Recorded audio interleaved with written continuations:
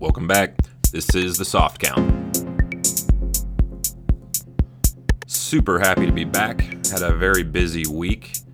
I am a real estate agent, for those of you that are wondering. So I get a lot of listeners in Columbus. I sell real estate here.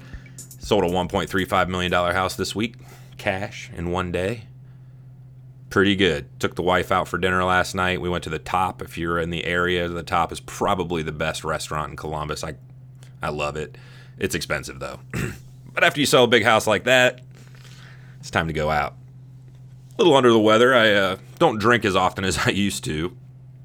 And, had a few cocktails last night, and I'm feeling it. Anyway, we got a fantastic weekend ahead of us. We've got no football. I mean, people are talking football, but they're reaching, right? Everybody's reaching on football. They're trying to talk DeAndre Hopkins suspension, whatever. I'm kind of over football for a few weeks. The draft, you can kind of grade it as you want. I can grade it the day of. There's nothing that's changed since the day of and today. These guys haven't played since then, and everybody's kind of giving them a new grade, and it's like, why? It doesn't matter. Like, they haven't done anything. Find that hilarious.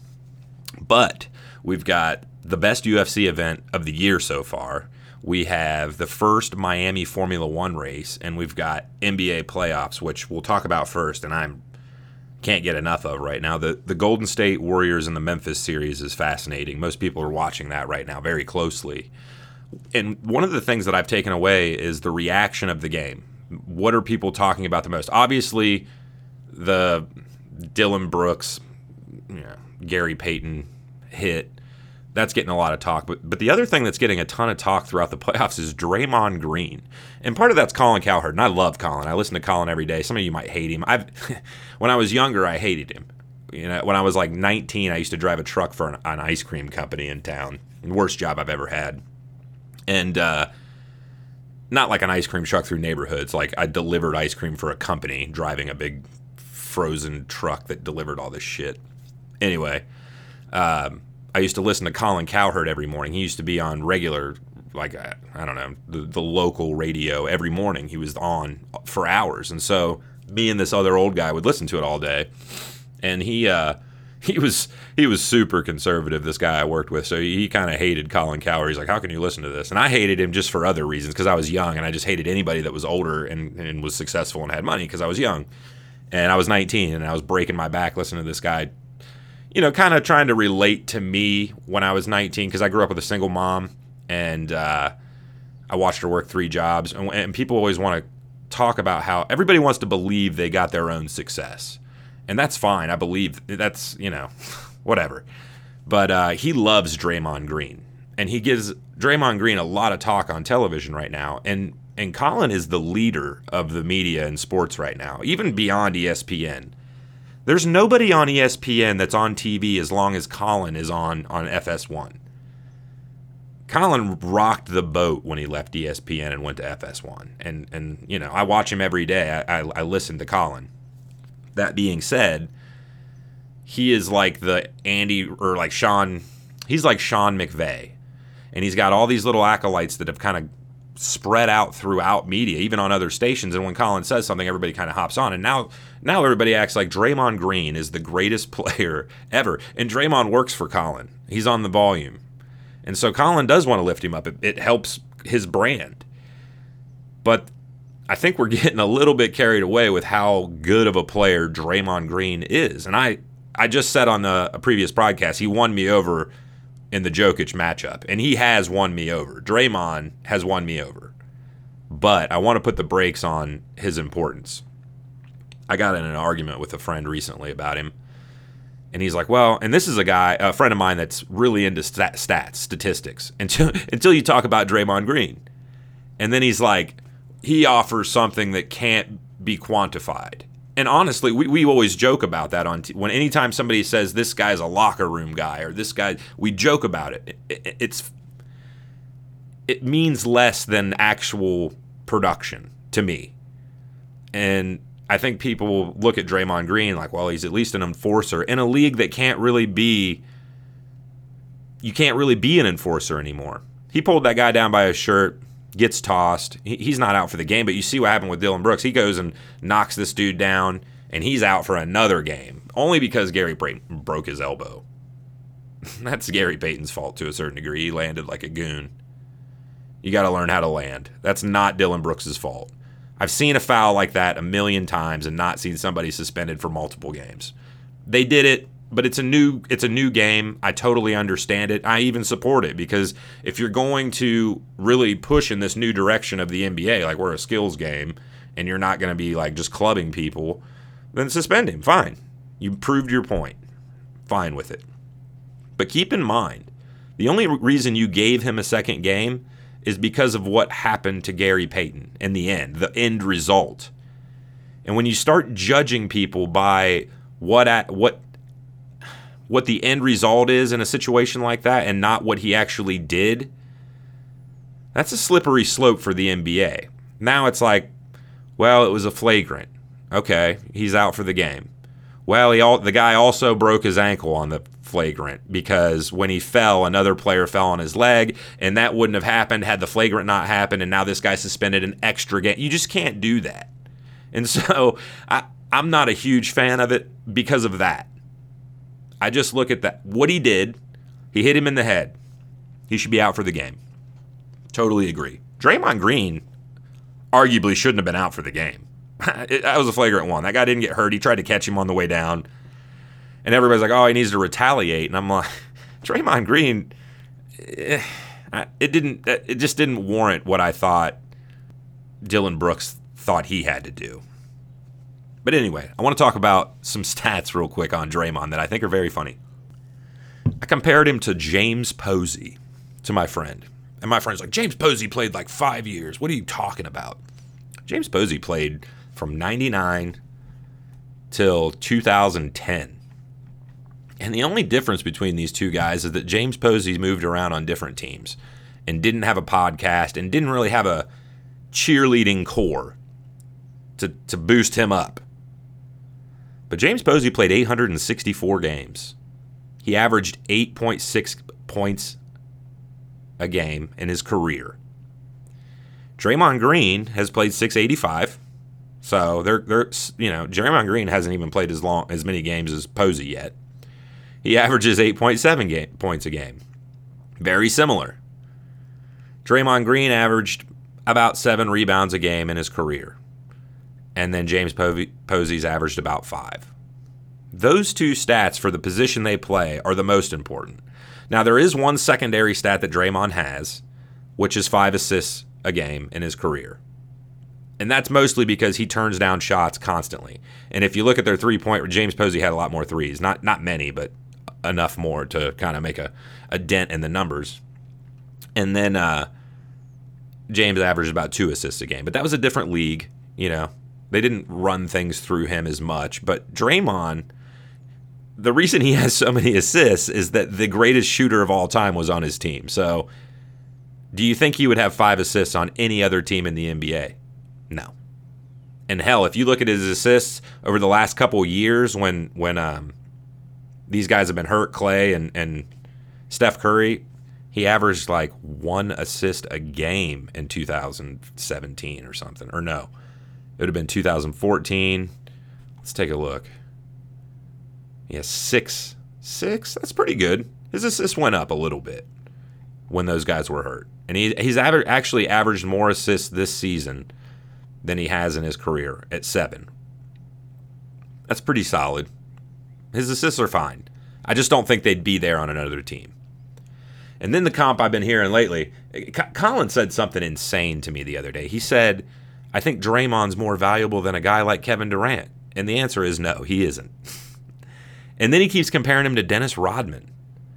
Dennis Rodman, in his career, averaged about the same points. He averaged 7 points a game. But he averaged 13 rebounds a game. And they call Draymond the greatest. They're acting like he's the greatest defender of all time. He isn't. He's not even. If you were to just take these two guys and stand them next to each other and take their shirts off and look at Dennis Rodman and look at Draymond Green, you would not say they're in the same category of athlete. If you look at their stats, you wouldn't say they're in the same category of player. They're not. in any way. Dennis Rodman's like one of the top 75 players of all time. And if you put him on multiple teams, which he was great on all of them. Everyone remembers him with the Bulls. But he made a career in Detroit, and he played another couple years with the Spurs. At least, maybe just one with the Spurs, but I'm pretty sure two. And I'm positive that 1 year in 93 with the Spurs, he had like almost 20 rebounds a game for the season.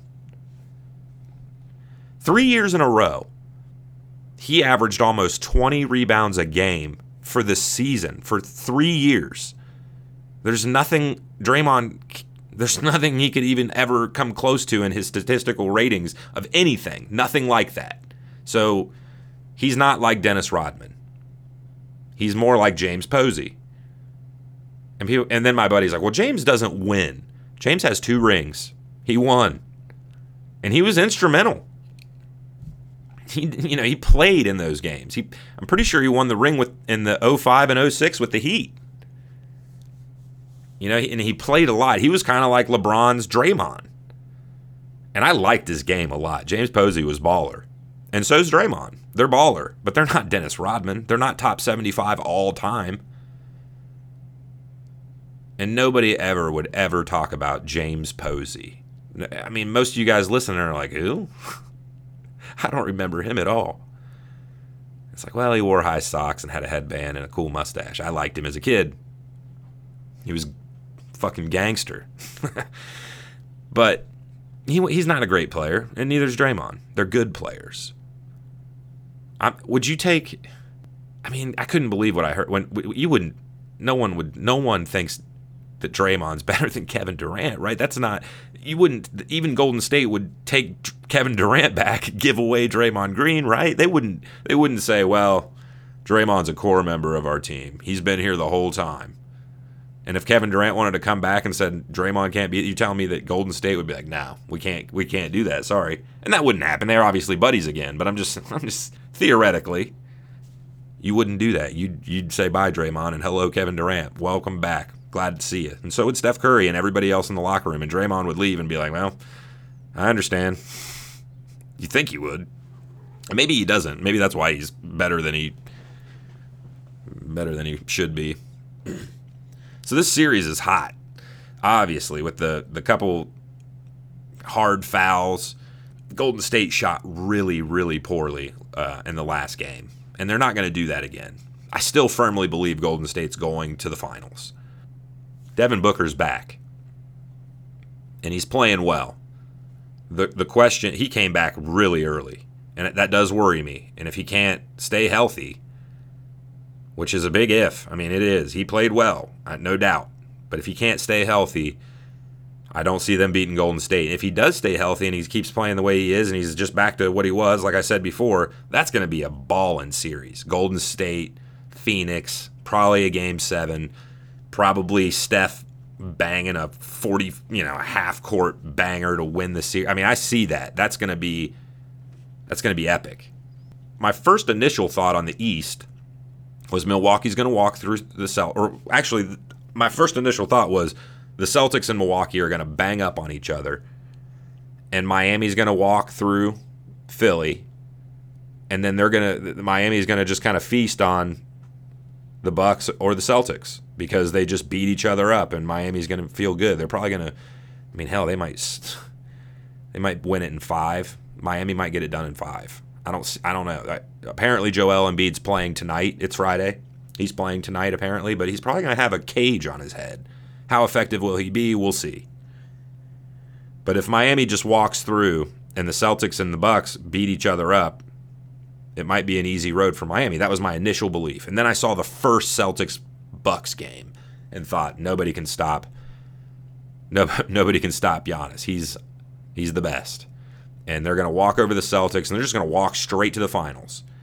And then, thankfully, the Celtics answered back, and it appears we're going to have a series there.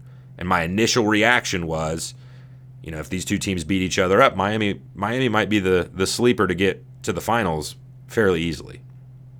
That being said, I still think the Bucks get through the Celtics, and we're probably looking at Miami and the Bucks and we're in the East, and we're looking at Golden State and Phoenix in the West.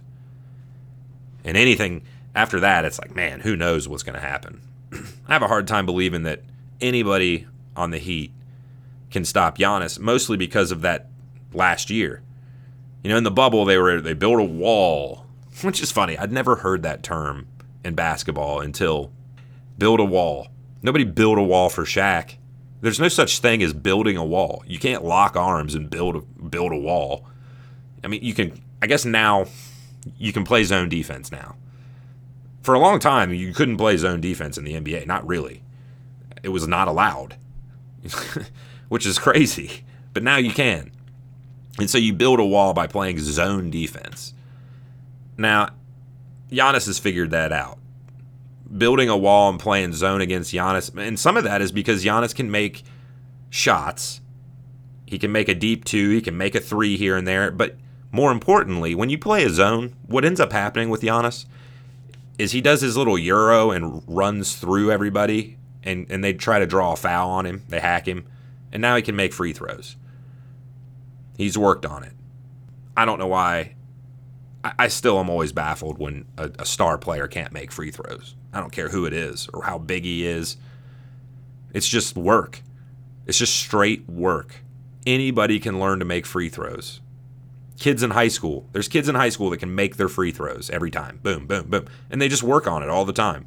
Shaq should have been able to make his free throws. He jokes about it in commercials now, but LeBron should be able to make free throws.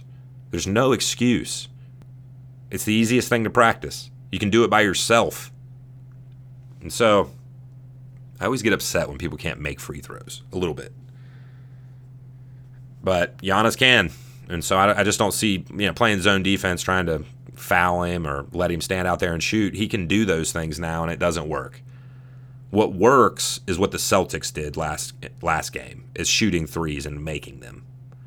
If you can, because without Middleton, they really don't have a three threat for the Bucks. And they say he's coming back. I didn't know how bad it was, but they say he's coming back.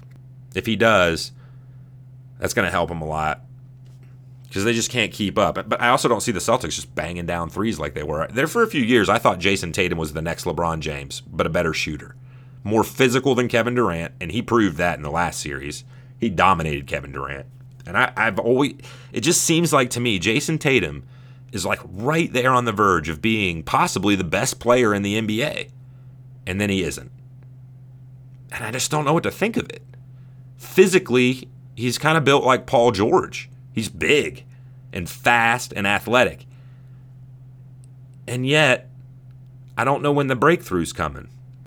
Some games he takes over and I feel, wow, this dude just is unstoppable tonight. But it's just not consistent enough for me to say this dude's one of the top 5 best players in the NBA. And he should be. I just don't want him to. I don't want to see him end up like Paul George as like maybe the top 10 or top 15, because I really do feel like his talent is top 5, and it's just not. It hasn't manifested yet. So we'll see. Those are my 2 picks. I'm still riding with the Bucks and Golden State. I think those are our 2 best teams. Well, I don't think the Bucks are the best team.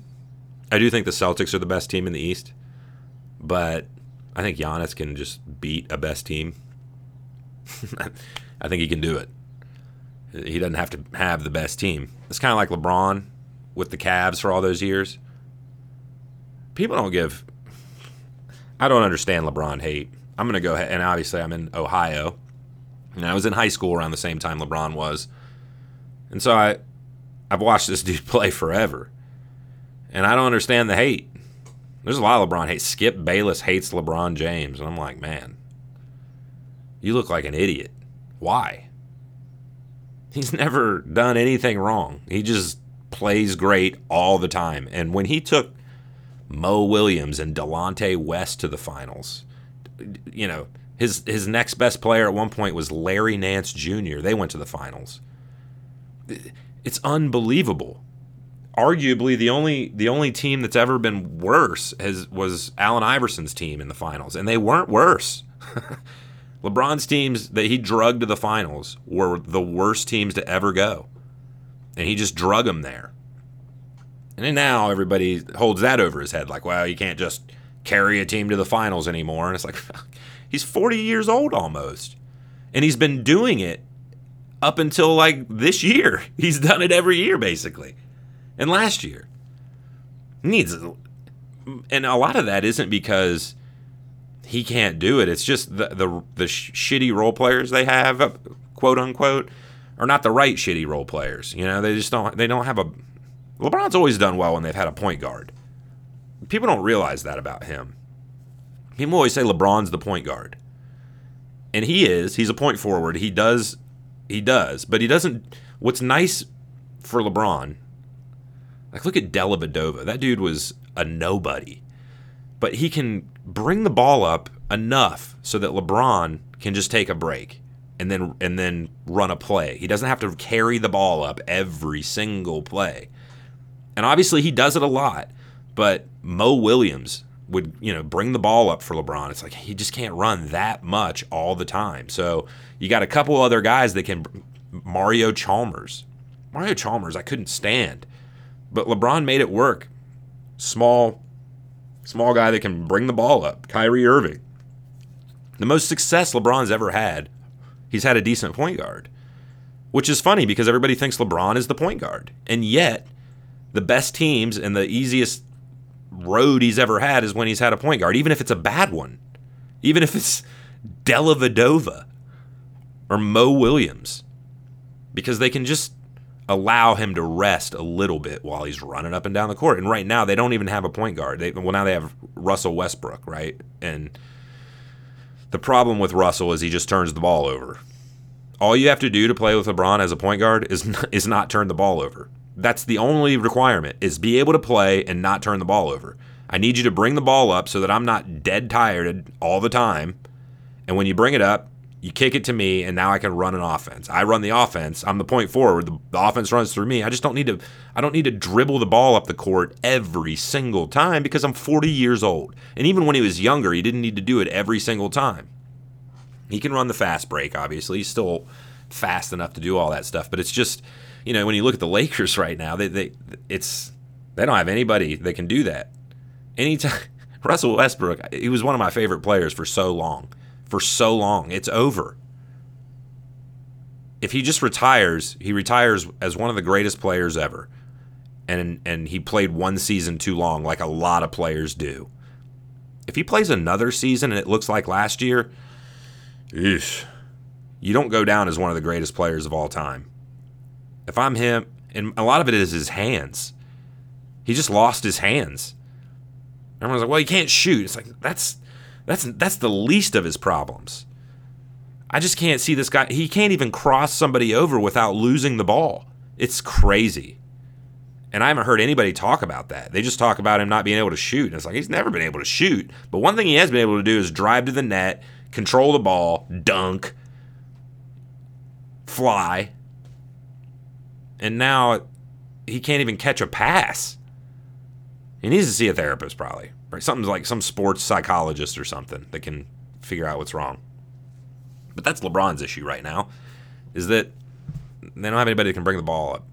He doesn't need a big man. He did it with Big Z for a while. Like, who gives a shit about a big man? I'd trade Anthony Davis tomorrow. What a waste of money. They got a championship, but it's like it's the bubble championship, which to me doesn't devalue how hard it was to get. That was probably the hardest championship to win. But for the Lakers, it devalues because they didn't make any money off of it. And so they're pissed. We didn't have any home games. We didn't make $1 off that championship that LeBron won. That's not LeBron's fault. But it does suck for the Lakers.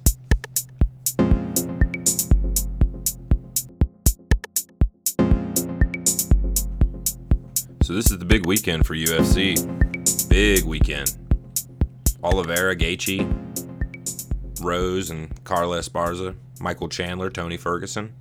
Your main events, so to speak. Michael Chandler, Tony Ferguson fight is, when I think about this card, it's the most interesting fight on here to me because it has huge ramifications for both of these fighters. Whoever wins the Gaethje fight or Oliveira fight, those guys are going to fight again. And Chandler's obviously going to fight again, but I don't know if it'll be in the UFC. I mean, it'll be in the UFC, but man, the Michael Chandler train will have hit a brick wall if he loses to Tony Ferguson this weekend. He can't lose again, and neither can Tony. I don't think you would cut Tony if he loses to Michael Chandler. And like, if Donald Cerrone's on this card, the Cowboys on this card, like, he's still fighting. You wouldn't cut Tony because he's just makes so much money.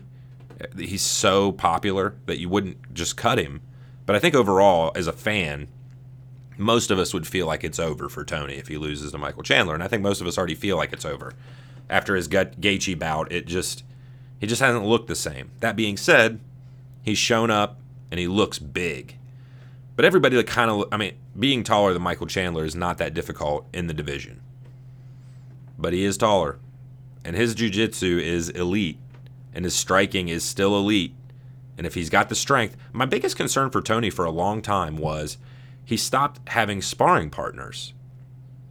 And there was like a big movement in UFC for that. There was a lot of guys that were getting away from sparring to, save their body, save their fucking brain, You have to. But you lose your edge, too. You forget what it's like to get punched in the face. And it doesn't happen until that night. And it's like, oh, my God. And you also kind of lose sight of how fast other people can be. I think Tony, in the last couple fights, especially against Gaethje, just was caught off guard by how well Gaethje's boxing was and how he didn't try to take him down. I don't know why he just stood there and tried to exchange with him the whole time. Tony's ground game is good. But that put him in a tight spot against Chandler now. Their records are similar. Tony's got more wins and one less loss. One less. He's 26-6, and Chandler's 22-7 over in his career. And Chandler, his record's poor in the UFC. I think he's 1-2. He's on a 2-fight loss streak.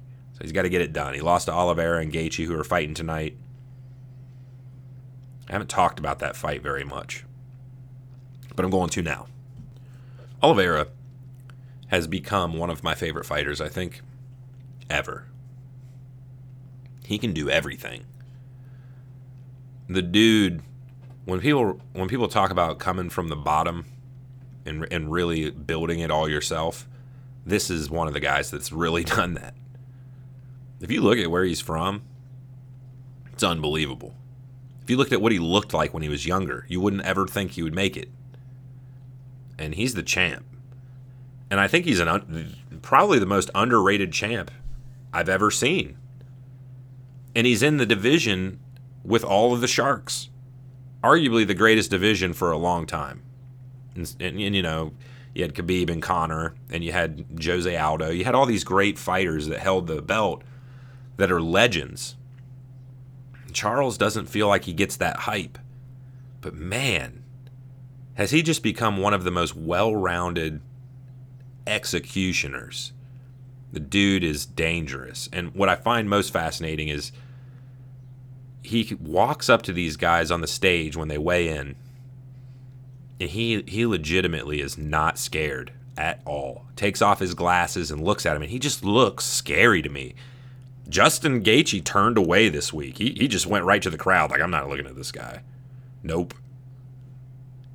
And so initially I thought, woo, Justin's going to go in there and do what Chandler should have done and clock him and knock him out and actually finish him. I felt like right off the bat, Justin looked away. Now, I'll tell you something about Justin Gaethje. I was really in on him for a long time. You know what I'm out on, guys? When they get choked out from behind. That's when I start not being into them anymore. Like, you can't get an RNC. It's worse than a knockout in UFC, to me. To anybody, and I would imagine to fighters. Like, I thought Dustin Poirier was going to be a gangster. A couple RNCs, and I'm just out. It's like, even he's out. He was on his Twitter like, man, try getting choked out from behind twice. It's like, it's the worst. Justin, Khabib decided to not break his arm and choke him out. He just did whatever he wanted. And so I find that if a guy gets beat that way, I start thinking, okay, that's a flaw in your game that can't be overlooked. And There's nobody better at a rear naked choke than Charles Oliveira. You can't tell me there's somebody better. I think Charles gets a win here. It's hard to say that because everybody, Charles is favored. He's minus 159, and the reason is because he can choke you out, and it's already been proven that Justin doesn't. Supposedly he's like this wrestler, but every fight I've ever watched with him, he's in a fucking war. He's throwing bombs, and he's like, I can wrestle. And it's like, well, you should, because Khabib just like threw you down and choked you out like it was nothing. It was just like you went to the store and went home. He wasn't even sweaty at all. Like, that's unacceptable. Conor put up a better fight than that. That's unacceptable. And so that kind of worried me about Gaethje. I've been out a little bit, and I like his fights. The Michael Chandler fight was absolutely gangster. The Tony Ferguson fight was... he almost got knocked out by Tony Ferguson in that fight. I realized that as the fight went on, Tony took the worst beating of his life and probably the worst beating I've seen in UFC in a long time. Aside from the Rob Font beating that we just saw. Those two beatings are legendary to me now. We'll be talking about them for a long time. I remember Tony shaking his head and just blood and sweat flying. He couldn't even see. It was horrifying. Same with Rob Font the other night. Just horrifying. But Chandler just, he didn't really ever, I never felt like Gaethje was in trouble with Chandler. Not really. After the first round, not really. But Tony gave him an uppercut and almost knocked him clean out of his boots. And can you imagine if that would have happened? How this whole tonight would be different? It's crazy. One thing could have just changed everything. And that's what's so awesome about UFC. So I'm taking Oliveira. He's become one of my favorites. I think this fight has the potential to be a decision. If Gaethje's learned anything, he won't get submitted. But Charles will probably get him. It's kind of like watching the Petr Yan fight recently. It's just a scramble for their back, and nobody scrambles quite like Charles. He doesn't even have to scramble. He just like slides his way into these things. And his stand-up game is fantastic. He's got this kick he throws right up the middle. His stand-up boxing, he's got a real tall stance for a guy that likes jiu-jitsu. And some of that's like, go ahead and take me down. I'm going to stand tall. It's such a unique style because a lot of these guys that are jiu-jitsu guys their boxing is not that good. Charles takes a kickboxing stance, really tall, stands upright, hands up high, because he's not afraid to be on the bottom if he gets taken down. And so that gives him the ability to stand tall and throw just fucking mean strikes whenever he wants. And he'll stand up and bang with anybody. He's really awesome. And then the co-main, Rose and Carla. Thug Rose, baby. She's a babe. After Rose got picked up and just slammed on her head by Jessica Andrade, I just don't know why every woman that fights her doesn't do that. She's so little to me. She's so thin. And there's some women that are thick. And I've been in some fights in my life, and I've watched a ton of fights. And when you go up against somebody that's just thicker than you, it's difficult. And for Rose, I'm always amazed when she gets a win. She's got great striking. But I'm always just amazed that some of these women can't just come in and just slam her head straight into the ground because she seems very small. This fight's not going to be like that because Carla's not Jessica Andrade. Carla's 34 years old and shorter than Rose. And I think this weekend's going to look smaller than Rose. Rose has never been like a big muscle woman. She's got good kicks, good punching, but mostly her kicks are devastating. I mean, she knocked out Whaley, with a roundhouse kick to her face. Pretty brutal. I don't see Carla getting it done. I'm not in love with this co-main. At the same time, with the women's division, I think the women's division has more parity than any of the other divisions. Like the women's strawweight, for example, any of the women's division. There's really only one woman that I think will come in there and not possibly have a bad night. and that's Shevchenko. I don't ever see her coming in and having an off night, and even if she does, it's still a good night. I've always thought that every other woman in the division, including the Lioness, can have a bad night and lose. Any of them. Any of them. And lately, especially, Carla might just come in and beat Rose. It's such a... There's just not a huge gap between the talent in the women's division. That's a compliment, really, because the women are balling. Some of the best fights UFC puts on are the women fights, and I don't know if other people get as excited about them as I do. I mean, they're awesome, and a lot of that's because most of the women don't have the knockout power, and so they just beat each other up the whole time. And now that the skill level's gone up and the striking's gone up in the women's division, I mean, their skill level has gone up. The women did not used to look like this, and now they do. Like, their fights are high level, high skill striking. Some of these girls, there's that one girl from England, name's not kind of on the tip of my tongue. I can't quite think of it, but she's got a fantastic boxing stance, really grounded boxing stance, kind of like she's been watching a ton of Canelo fights, and she's just like a power boxer, and she's kind of thick and just dangerous. And there's a bunch of women like that. And so I think Rose can lose tonight. She's minus 222. I think that's too much. She should be minus 140. Carla should probably be plus 150. I think Vegas has this wrong. The one thing I can say about Rose that she's never been able to do is defend her title. She can go get it. But being the champ, she's never proven she can be. She's always been able to prove she can become the champ. I can get there and become the champion. But being the champion is probably the most difficult thing in sports. I would say being a champion in any kind of fighting sport is more difficult than being a team sport champ. You get there, you win it, and then it's next year, and it's start over. The pressure of being a champion in fighting is unbelievable. And so it's different for her. And it was different for her last time, and she admitted that. And so she's got to climb over that tonight.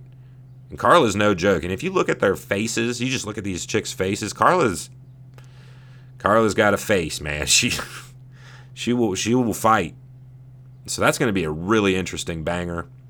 I really do think it's a coin flip. Vegas has it minus 200, plus 200. I just don't see that anymore in the women's division. I don't think any fight should be like that in the women's division right now, because I think everything's just so tight skill-wise. Now, every pundit in UFC is going to tell you Rose is far more skilled than Carla, and it's like, sure, but if Carla comes in aggressive and mean and just drives her back and is punching her in the face, like some of these women just come out, it's like, oh my God, she's not going to lose. And after the first round, it's like, she's not coming back from that first beating she just took, and they just dominate. It happens all the time in the women's division. We'll see. I'm excited. I'm a fan of Rose. I just worry about her as the champ. When she's on the rise and she's hungry, she's really good. When she's the champ and she's on top, she hasn't been as good. So going forward, this weekend, even tonight, I'll have another podcast for UFC with my picks. Last week, we only got 2 wrong on the entire night. So if you want to make some money, come stop by. We'll have my solid picks for the whole fight. I don't really like talking too much prelim and early prelims on the main podcast. We'll do that on the second podcast. After I do my picks, we'll do like a quick rundown of all the picks, and then I'll talk a little bit more deep into the preliminary card. The Macy fight's going to be really good. I'm pretty excited about that. I'm trying to see what else. One of the early prelims, this Melissa Gatto, and Tracy Cortez, that fight might be really fun. That's a really early fight, but the one girl's 8-0, the other girl's 9-1. Melissa Gatto is mean. So that might be a good one. A little preview. And then, the main card, Charles, Justin. Let me know what you guys think. You can hit me up on Instagram. Tell me who you got. I'm in Team Charles right now, only because Justin's been RNC'd, and I've kind of made that a rule of mine. I'm out on you once you get an RNC. And if you get 2 RNCs, I'm never in on you again. Let me know what you think about Rose and Carla. I just can't bet on Rose when she has the belt. I can't do it. We'll see. I'll let you know in the next podcast. I got to think about it. And then Chandler Ferguson. I didn't get it too much. Let me talk about Chandler before we move on too much. Chandler, I've talked about this in the previous podcast. Chandler has to win tonight or tomorrow night. He has to win. There's very little room for error. He doesn't need to be in a 3-round banger. He needs to get in there and finish Tony early tomorrow and just move on.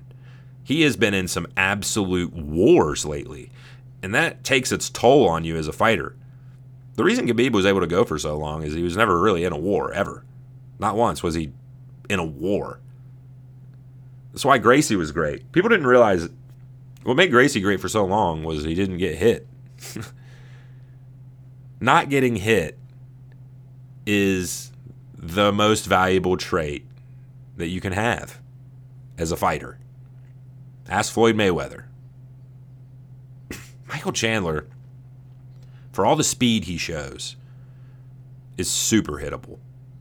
Every fight, his face is destroyed. And it's like, dude, you've got unbelievable speed. You've got one of the best bodies I've ever seen in my life, ever.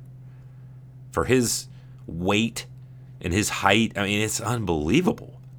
I mean, he's not like, okay, LeBron James is obviously, a body like that, okay, that's better. But when it comes to UFC fighters, Michael Chandler's body is pristine.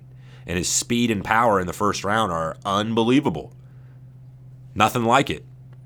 And he doesn't lose speed. He doesn't ever get tired. I don't know how he does that, but he never gets tired. And he carries his speed, but he doesn't carry his power. And for a guy that carries as much speed, he needs to learn to move his fucking head because he gets hit in the face over and over and over.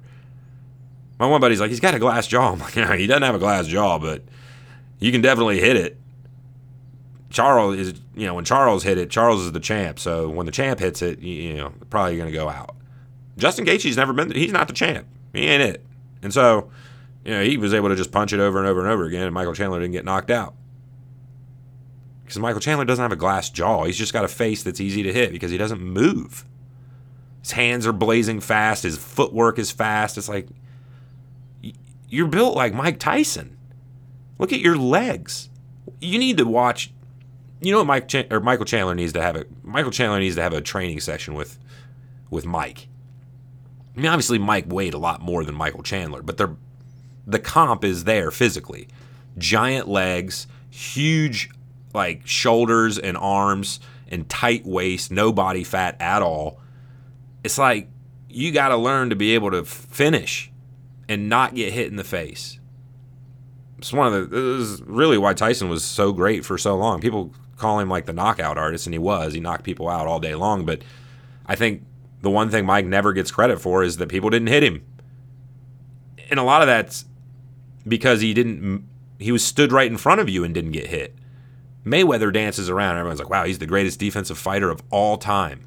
Look at him dancing around. You can't hit him. And it's true, you can't hit him. Mike Tyson stood right in front of you, and you couldn't hit him.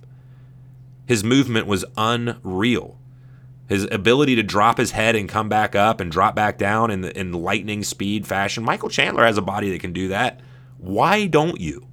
Why do you just stand there and get punched in the face? It's like, you're not going to have a long career doing that. So that worries me. So as I'm sitting here, I got a little news. Not like a news outlet, obviously, but apparently Charles Oliveira has not made weight. That's interesting because Charles has never come off as the kind of guy to not make weight. He seems like a kind of guy that everything is planned perfectly. So I kind of wonder if that's on purpose, right? Justin Gaethje throws bombs. Maybe Charles wanted to come in a little heavy. Some of these guys, man, they'll just sacrifice the money. It's not that much. Pay $30,000 to secure a win. I don't know. Charles doesn't seem like the kind of guy to miss weight to me on accident. So we'll see about that. I'm kind of shocked. He may make weight, but on his first attempt, he did not. So that's concerning, but I don't know how or why it's concerning yet. I haven't decided who that benefits yet. Some of these guys that miss weight come in and they do it on purpose. They just sacrifice the money and come in a couple pounds overweight. I don't know how much he missed weight by yet. I'll have to look that up. And then I just want to talk about Tony real quick after I got done discussing Chandler. Tony's always in, even when he's losing, he's in some of the best fights you've ever seen.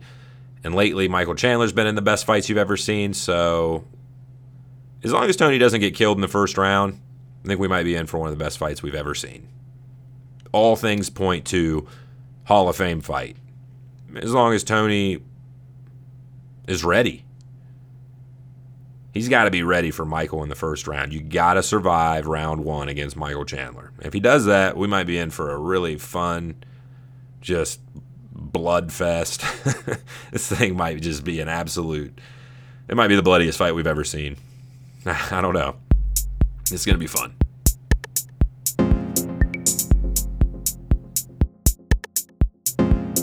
And lastly, I just want to mention Formula One in Miami. I'll have another podcast for that. Won't talk too much, and when I do talk about it, I'll put it at the end so you guys can just be like, I'm out. I don't want to hear about that if you're not into it. I know there's a lot of Formula One fans though, and it's probably my favorite thing. Actually, people don't realize that. You don't talk like Colin Cowherd, like I said, is probably one of my favorite guys. He loves UFC and never talks about it. Why? Because it doesn't necessarily sell tickets. Like wrestling doesn't sell tickets. Talking UFC doesn't put butts in the seat for his audience, not mine. We talk about it here because that's what we do. That's not what he does. So anyway, Formula One.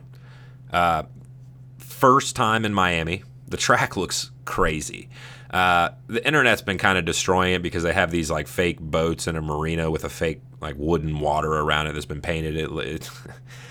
Look, it is a little bit tacky, but that's Miami, right? That's what Miami is. It's kind of supposed to be like that. But when you see the track from ahead, I'm watching the practices right now. When you see the track, it looks so cool. It looks like a Hot Wheels track almost. It looks really neat. The colors, the scenery, I like it. Everybody's going to kind of shit on it on the internet, which I get. Everybody hates new.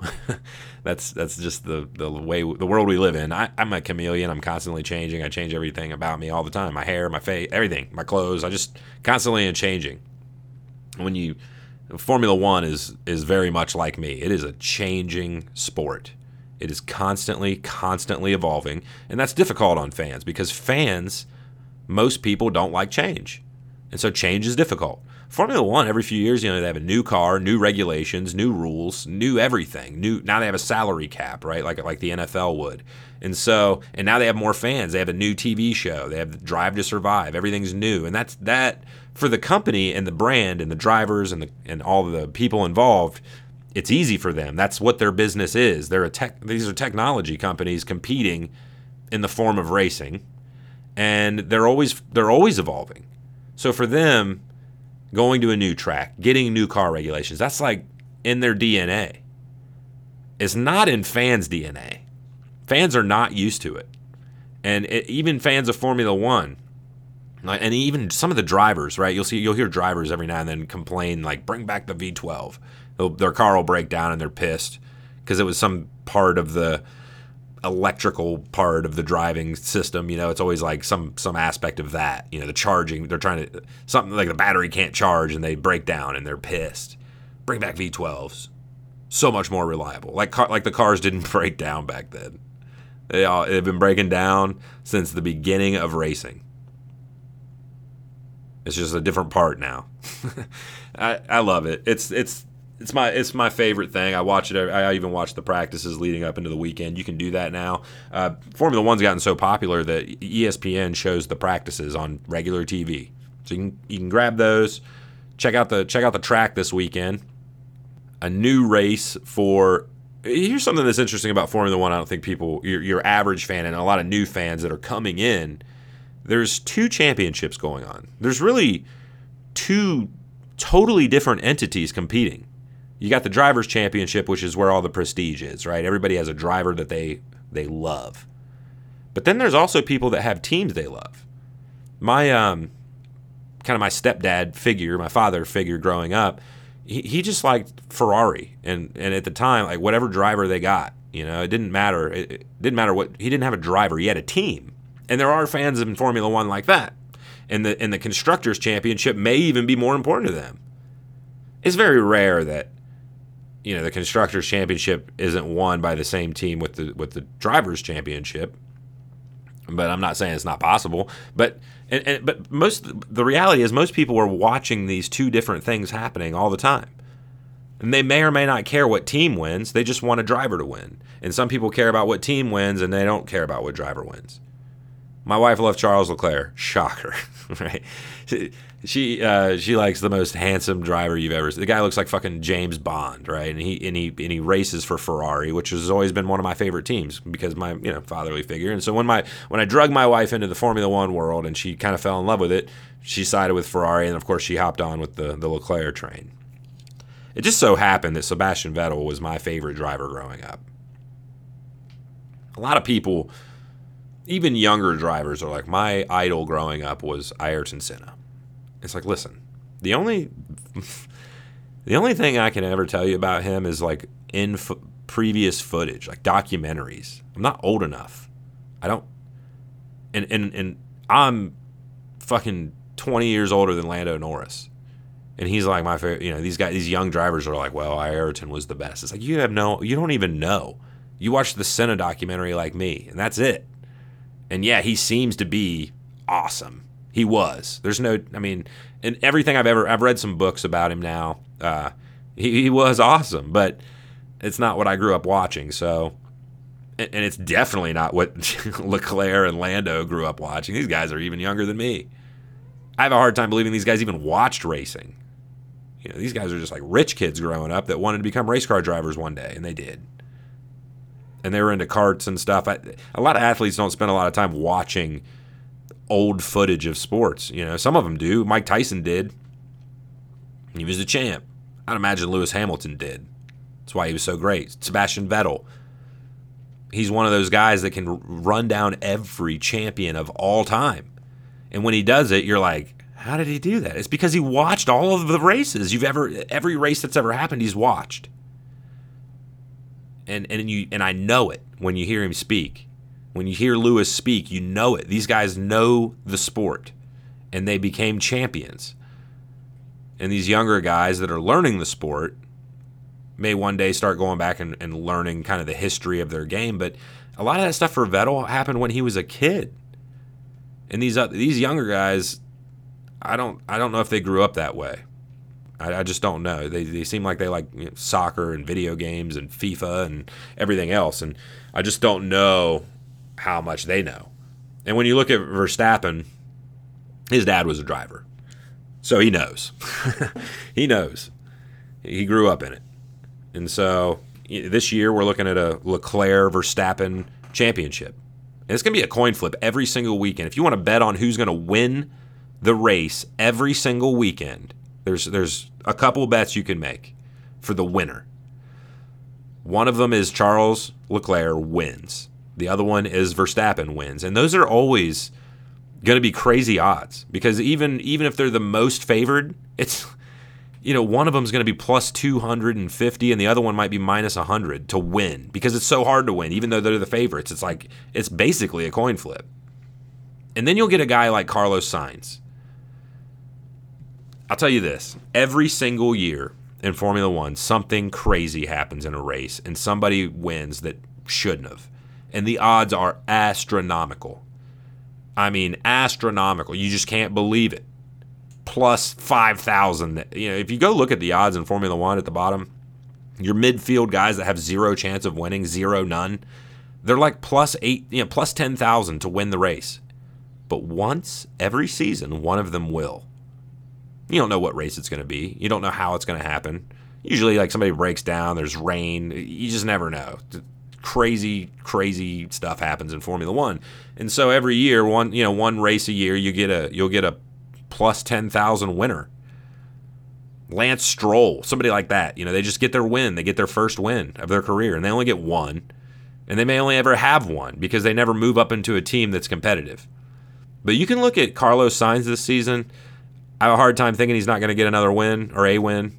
I have a hard time thinking that George isn't going to get on the podium. George Russell. I think he'll get on the podium this season somehow. It'll be a kind of a freaky thing. When you look at Mercedes, they've been dominant, absolutely dominant, and they are struggling. But George isn't. He's flying. He's getting around 5th and 6th. All that takes is maybe a wreck. Somebody breaks down. George might slip into 3rd. That's going to be a nice number someday. Just got to keep an eye on it. Look for the right number. And I'll tell you one other thing about this weekend that most people don't think about, but this is huge. Watch out for the young drivers that are into video games, iRacing specifically. These guys are going to know tracks like that. Even that Formula 1 game, the new one, has this track in it. And a lot of people think that's silly. But just like, even in a video game, driving around a track repeatedly and like just knowing it, learning it, even if it's obviously not identical, but it's like, these guys have never been on this track ever. It's a new track.